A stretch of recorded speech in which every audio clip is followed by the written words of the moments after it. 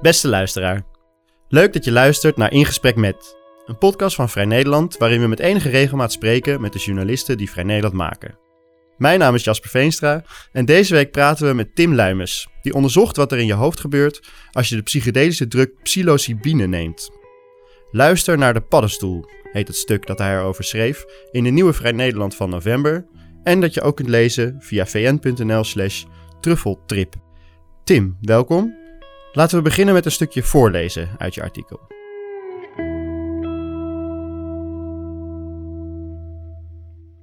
In 2019 zal er meer wetenschappelijk onderzoek over psychedelica worden gepubliceerd dan in enig ander jaar in de geschiedenis.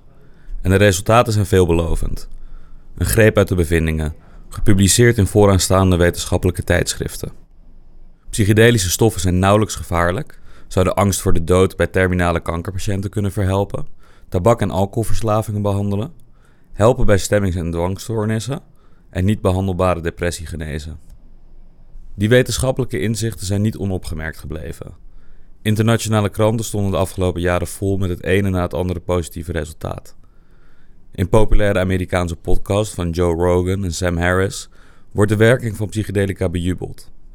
Het boek Verruim je geest van Michael Pollan stond wekenlang bovenaan een New York Times bestsellerlijst, waarmee zijn boek als een vliegwiel fungeert voor de psychedelische renaissance die hij signaleert.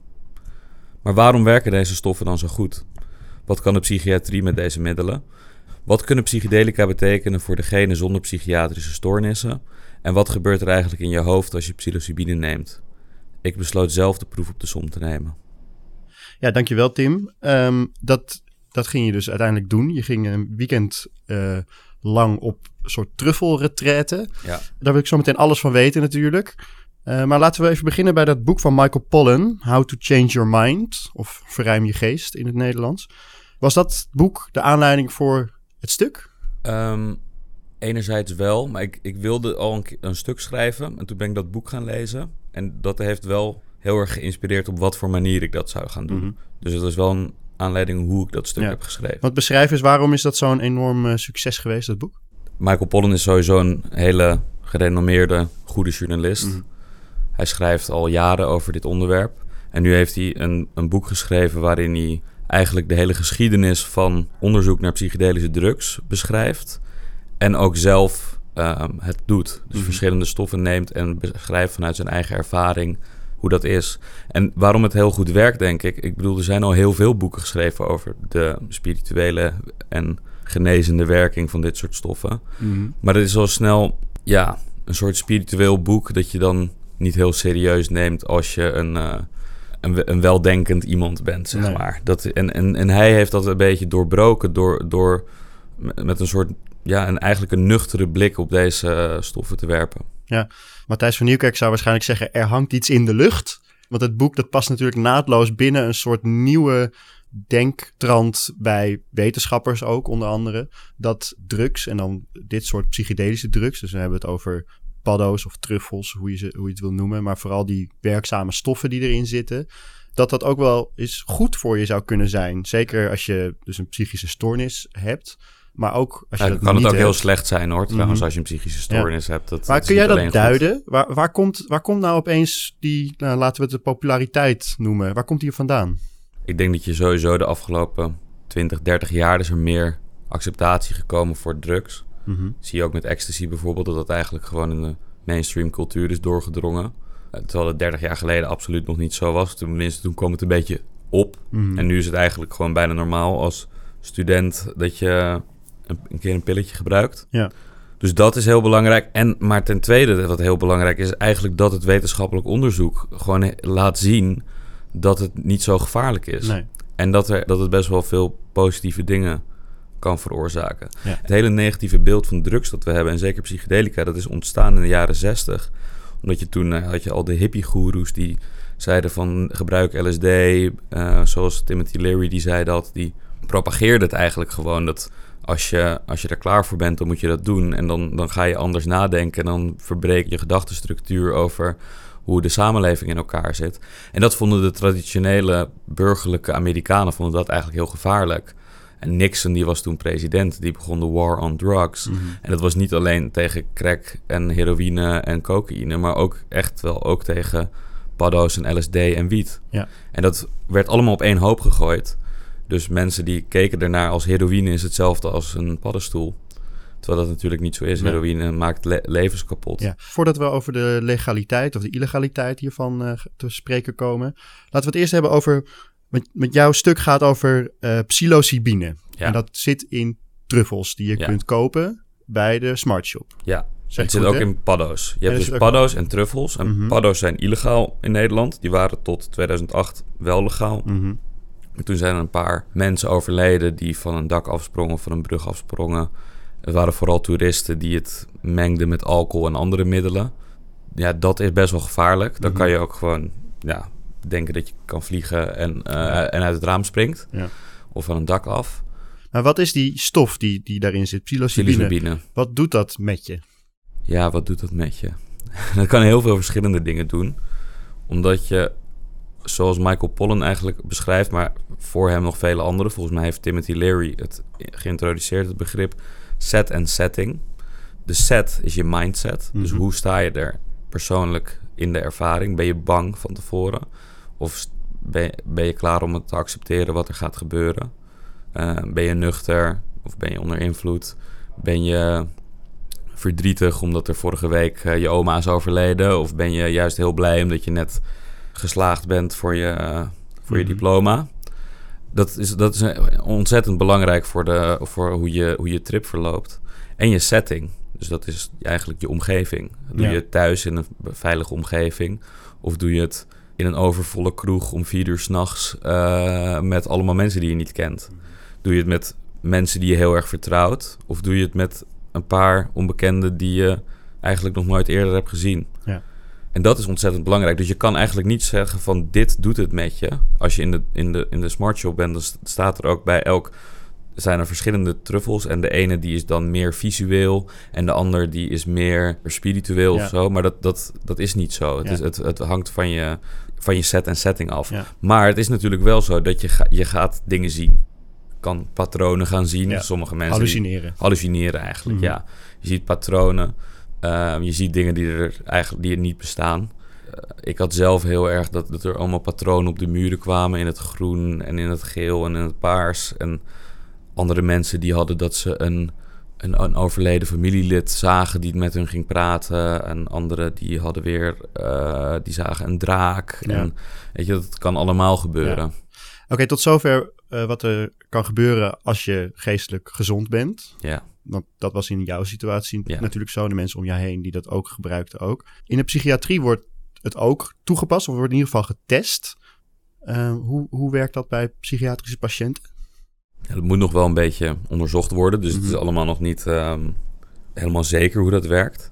Maar waar het heel erg mee samenhangt is het concept ego-dood of ego-dissolutie. Er zijn allemaal verschillende namen voor. Maar ego-dood is denk ik de bekendste naam. Het is eigenlijk een concept dat als je genoeg van deze stof neemt en in de juiste setting en de juiste set, dan kan je losraken van je ego. En dat is voor iedereen anders ook weer. Ik heb dat zelf ook meegemaakt, dus tijdens die trip. Voor mij voelde het ook wel een beetje als doodgaan. Alsof ik dood was gegaan. Alsof ik de trip zelf? Ja, zeker. Maar ook, en dan niet alleen dat je in de hemel bent, maar ook het aspect van sterven. Dat voel je ook. En dat is best wel normaal dat dat is. Dus dat is ook best wel eng. En dan toen kwam ik in een soort van hemel. Maar toen was ik... Het concept van ik bestond ook toen niet meer. Ja. Toen was ik eigenlijk niet meer ik. Dat schrijf ik ook in het stuk van... het is heel moeilijk om het te beschrijven. Omdat we zijn gewend dat je vanuit een ik... of een tweede persoon of vanuit een derde persoon schrijft. Maar er was geen persoon meer om over te schrijven. Er was geen ik, jij of hij. Er was gewoon... Er was... En dat was heel vreemd eigenlijk. En daarom merkte ik ook dat het eigenlijk heel moeilijk is om in taal uit te drukken. Daarom was dit stuk ook best wel moeilijk om te schrijven. En daarom is het ook onbeschrijfelijk, dat concept van ego-dood. Ja. Nu gaan we dan even concreet. Concreet. Hoe verliep dit? En dan begin gewoon bij... Hoe raak je verzuild in... Nou, je was in Zandvoort. Ze noemen het een retraite. Ja, het is een retraite. Het is een retraite. Kun je gewoon googelen truffelretretten en kom je dan op een website terecht? Ja. Dat is makkelijk. Ja. En dan over de legaliteit. Is dit volledig legaal eigenlijk? Ja. Oké. Dus je hebt ook allemaal ayahuasca-retreats en dat soort dingen. En dat is wel illegaal. Mhm. Maar dit is eigenlijk compleet legaal, ja. Mhm. Oké, dus jij dacht, je had het boek gelezen. Je had je erin verdiept. Je een aantal wetenschappelijke onderzoeken langs zien komen. Toen dacht je, nou, dan moet ik het zelf ook maar eens gaan proberen. Ja, ook omdat ik eigenlijk erachter kwam dat je dus allemaal van dat soort retraites hebben die compleet legaal zijn. Ja. En toen ging ik mensen interviewen die bedrijven op hadden gezet. Mhm. En die vertelden me erover. Toen dacht ik, dat klinkt eigenlijk wel alsof Ja. ik dat... Ja. Ik was al heel erg benieuwd natuurlijk, Ja. doordat ik alles dat had gelezen. En toen creëerde zij ook wel een gevoel dat ik dacht, oké, nou dan voel ik me daar ook wel veilig bij om dat te doen. Want het is wel eng, Ja. zo'n middel nemen. Ja. Nou, je hebt een stuk over geschreven van, ik zit net even te tellen, 14 pagina's. Ja. Kan je toch beknopt voor de luisteraar even uitleggen wat er gebeurt op zo'n weekend? Of hoe jij dat hebt ervaren? Ja. Nou, je komt daar aan en dan eigenlijk het eerste dat er gebeurde is dat ik mijn schoenen uit moest trekken en mijn mobiel achter moest laten. Want ja, er was een shoes off policy. En tijd bestond daar niet. En dat was ook wel even wennen. Mhm. En toen hebben we de eerste dag hebben we eigenlijk surrender technieken geoefend om je helemaal over te geven. Nou, dat staat allemaal in het stuk uitgelegd wat dat precies is. Maar eigenlijk moet je een soort trainen om je compleet over te geven aan de werking van deze middelen. Ja. En hoe ging jij die surrender trainingen in? Ja, wel een beetje van, what the fuck ben Ja. ik aan het doen? Ja. Het was wel een beetje bizar Mhm. af en toe. Dat we met een blinddoeken door een ruimte moesten lopen en moesten dansen. Ja. En af en toe dacht ik wel van, waar ben ik mee bezig? Ja, dat beschrijf je ook in je stuk, dat je best wel een beetje sceptisch was toen je aan dat weekend begon. Ja, En dat lijkt me best wel lastig, want je bent een beetje sceptisch. ja. En- Maar ook wel open hoor. Ik was, Ja, ook, oké, ik je was stond er wel sceptisch voor en open. open. Maar open en je ergens aan overgeven is nog wel weer een volgende stap. Lukte dat je wel? Ja, ik denk dat het me wel gelukt is. Mhm. Ook, ik denk dat ik anders ook niet die ego-dood had kunnen Mhm. ervaren. Waren ook andere mensen die dat niet hebben ervaren. En ik zag ook dat die zich niet echt over konden geven. Ja. Want dat overgeven, Ja, dus niet in de zin van... niet kotsen. Nee, maar je overgeven, Ja. dat lukte dus wel. Ja, maar dat is niet makkelijk. Nee. Want je moet je dus eigenlijk overgeven aan het idee dat je sterft. Mhm. Of dat je... Werd dat echt op die manier ook zo genoemd? Tijdens die training? Ja. Oké. Ja. Maar dat is ook ontzettend belangrijk. Want als je er tegen gaat vechten, dan blijf je wel trippen. Alleen dan kom je in een negatieve spiraal. Omdat Ja. je dan gaat vechten ertegen. En dan krijg je eigenlijk wat men een bad trip noemt. Mhm. Dat is vaak dat mensen een slechte ervaring hebben. Dat kan door set en setting komen. Maar ook omdat je dus gaat verzetten tegen die overweldigend negatieve gevoelens. Die er wel zijn. Mhm. Als je daar aan kan overgeven, dan kan ook de positiviteit komen. Oké, dus je hebt die surrender training gedaan op dag 1. Ja. En toen? Toen de sauna in, Mhm. want die was er ook. Het was best een luxe retraite. Mhm.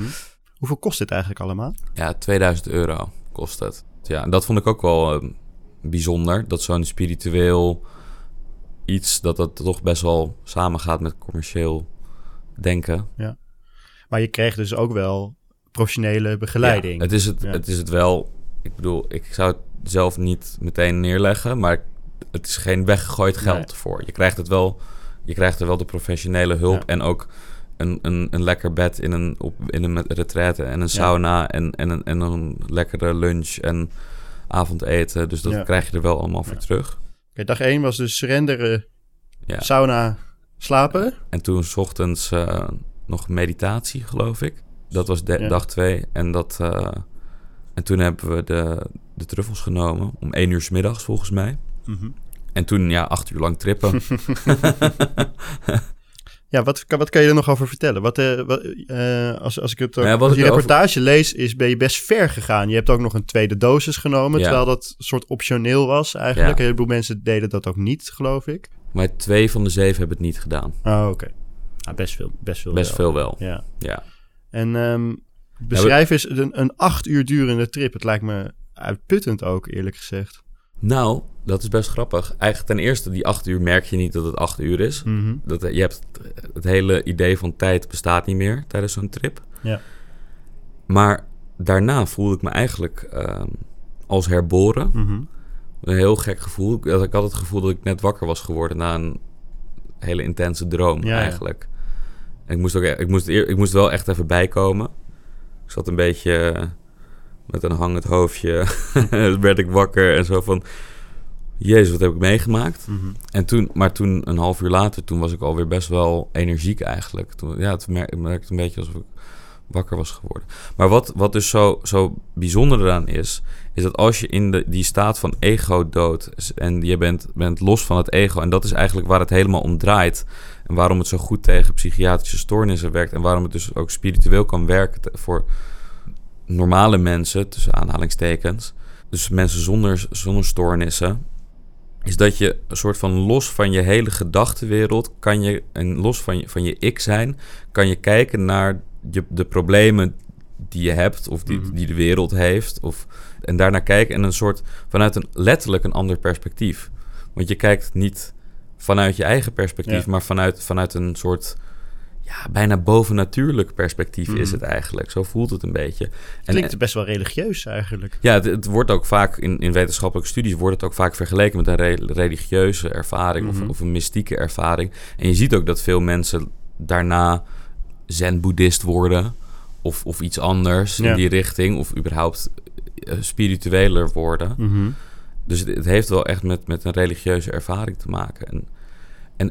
En als je dus in een depressie zit, dan kan je misschien vanuit een heel ander perspectief kijken. In plaats van ik voel me slecht en ik ben niks waard en ik wil niet meer leven, kan je misschien vanuit een ander perspectief daarnaar kijken en kijken van eigenlijk is het leven heel mooi en dat zal misschien niet in één keer gaan. Ja. En het is geen wondermiddel dat alles geneest.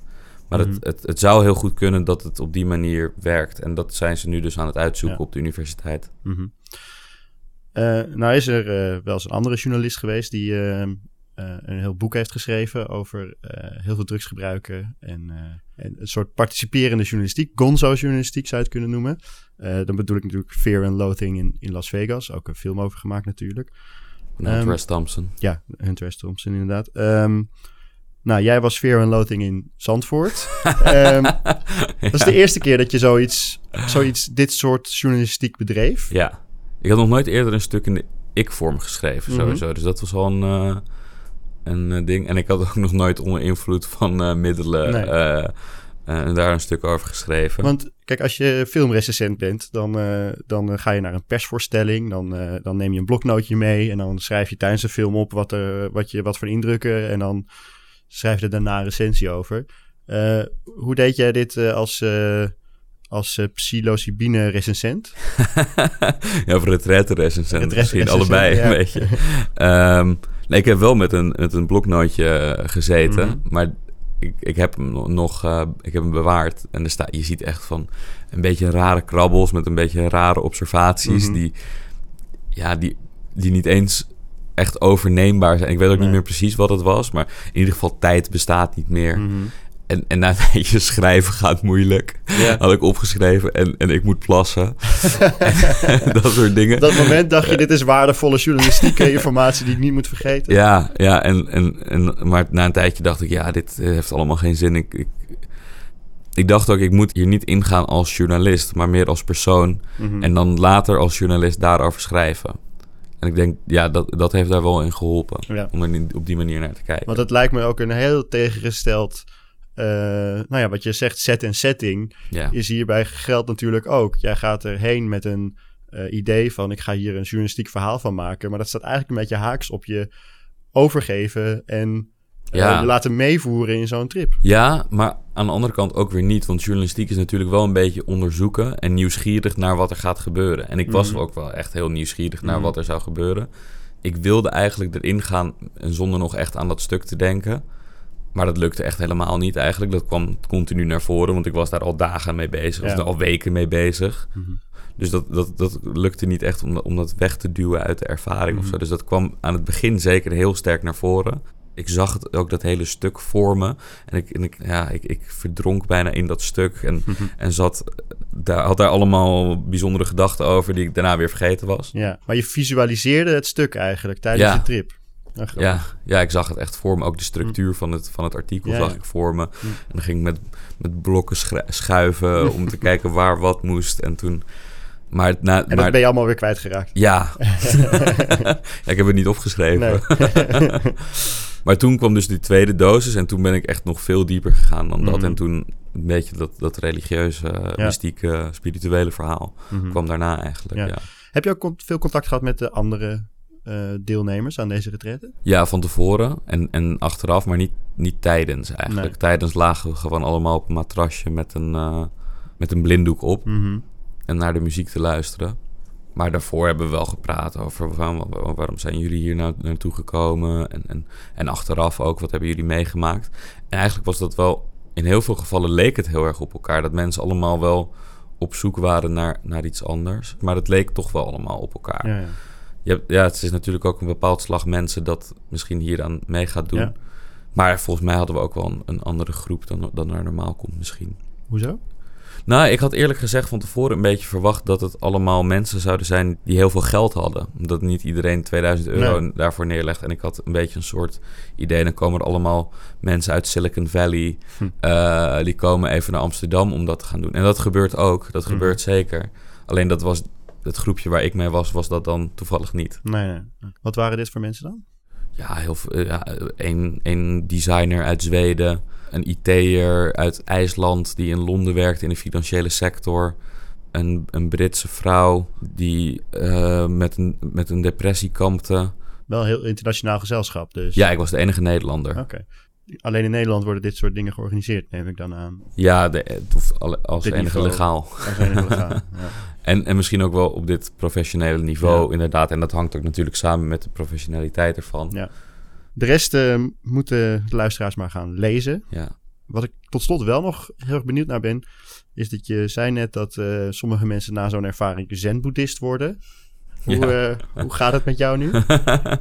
Nou, ik merk zelf heel erg en dat schrijf ik ook een beetje in het stuk, dat het aan de ene kant heb je het idee dat je helemaal veranderd bent hierdoor.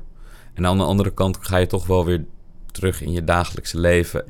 En naarmate het langer geleden is, heb die spirituele, religieuze ervaring een beetje weg. Ja. En ik denk dat als ik elke dag was gaan mediteren daarna, dan was dat misschien niet zo snel gebeurd. Nee. Maar dat heb ik niet gedaan. Ik ben wel gestopt met roken daardoor. Dat was ook wel een beetje wat ik van tevoren had gehoopt. Maar hoezo ben je daardoor gestopt met roken dan? Ja, omdat ik daarna gewoon geen behoefte meer had om te roken. Oké. Heel simpel eigenlijk, ja. Ik was er al wel een tijd mee bezig om te proberen te stoppen. En ik was al flink geminderd met roken. Inmiddels gestopt. Okay. En verder zijn eigenlijk de meeste effecten zijn wel een beetje langzaam aan het verdwijnen. Het is inmiddels ook alweer 3 maanden geleden, bijna. Dus over een paar maanden kan ik het weer doen. Ja, veel plezier daarmee en bedankt voor je komst. Ja, dankjewel. Tim's artikel is te lezen in het novembernummer van Vrij Nederland of via vn.nl/truffeltrip. En wil je vaker een podcast luisteren van Vrij Nederland? Abonneer je dan in Apple of Google Podcasts, Spotify of een andere podcast-app naar keuze. Bedankt voor het luisteren.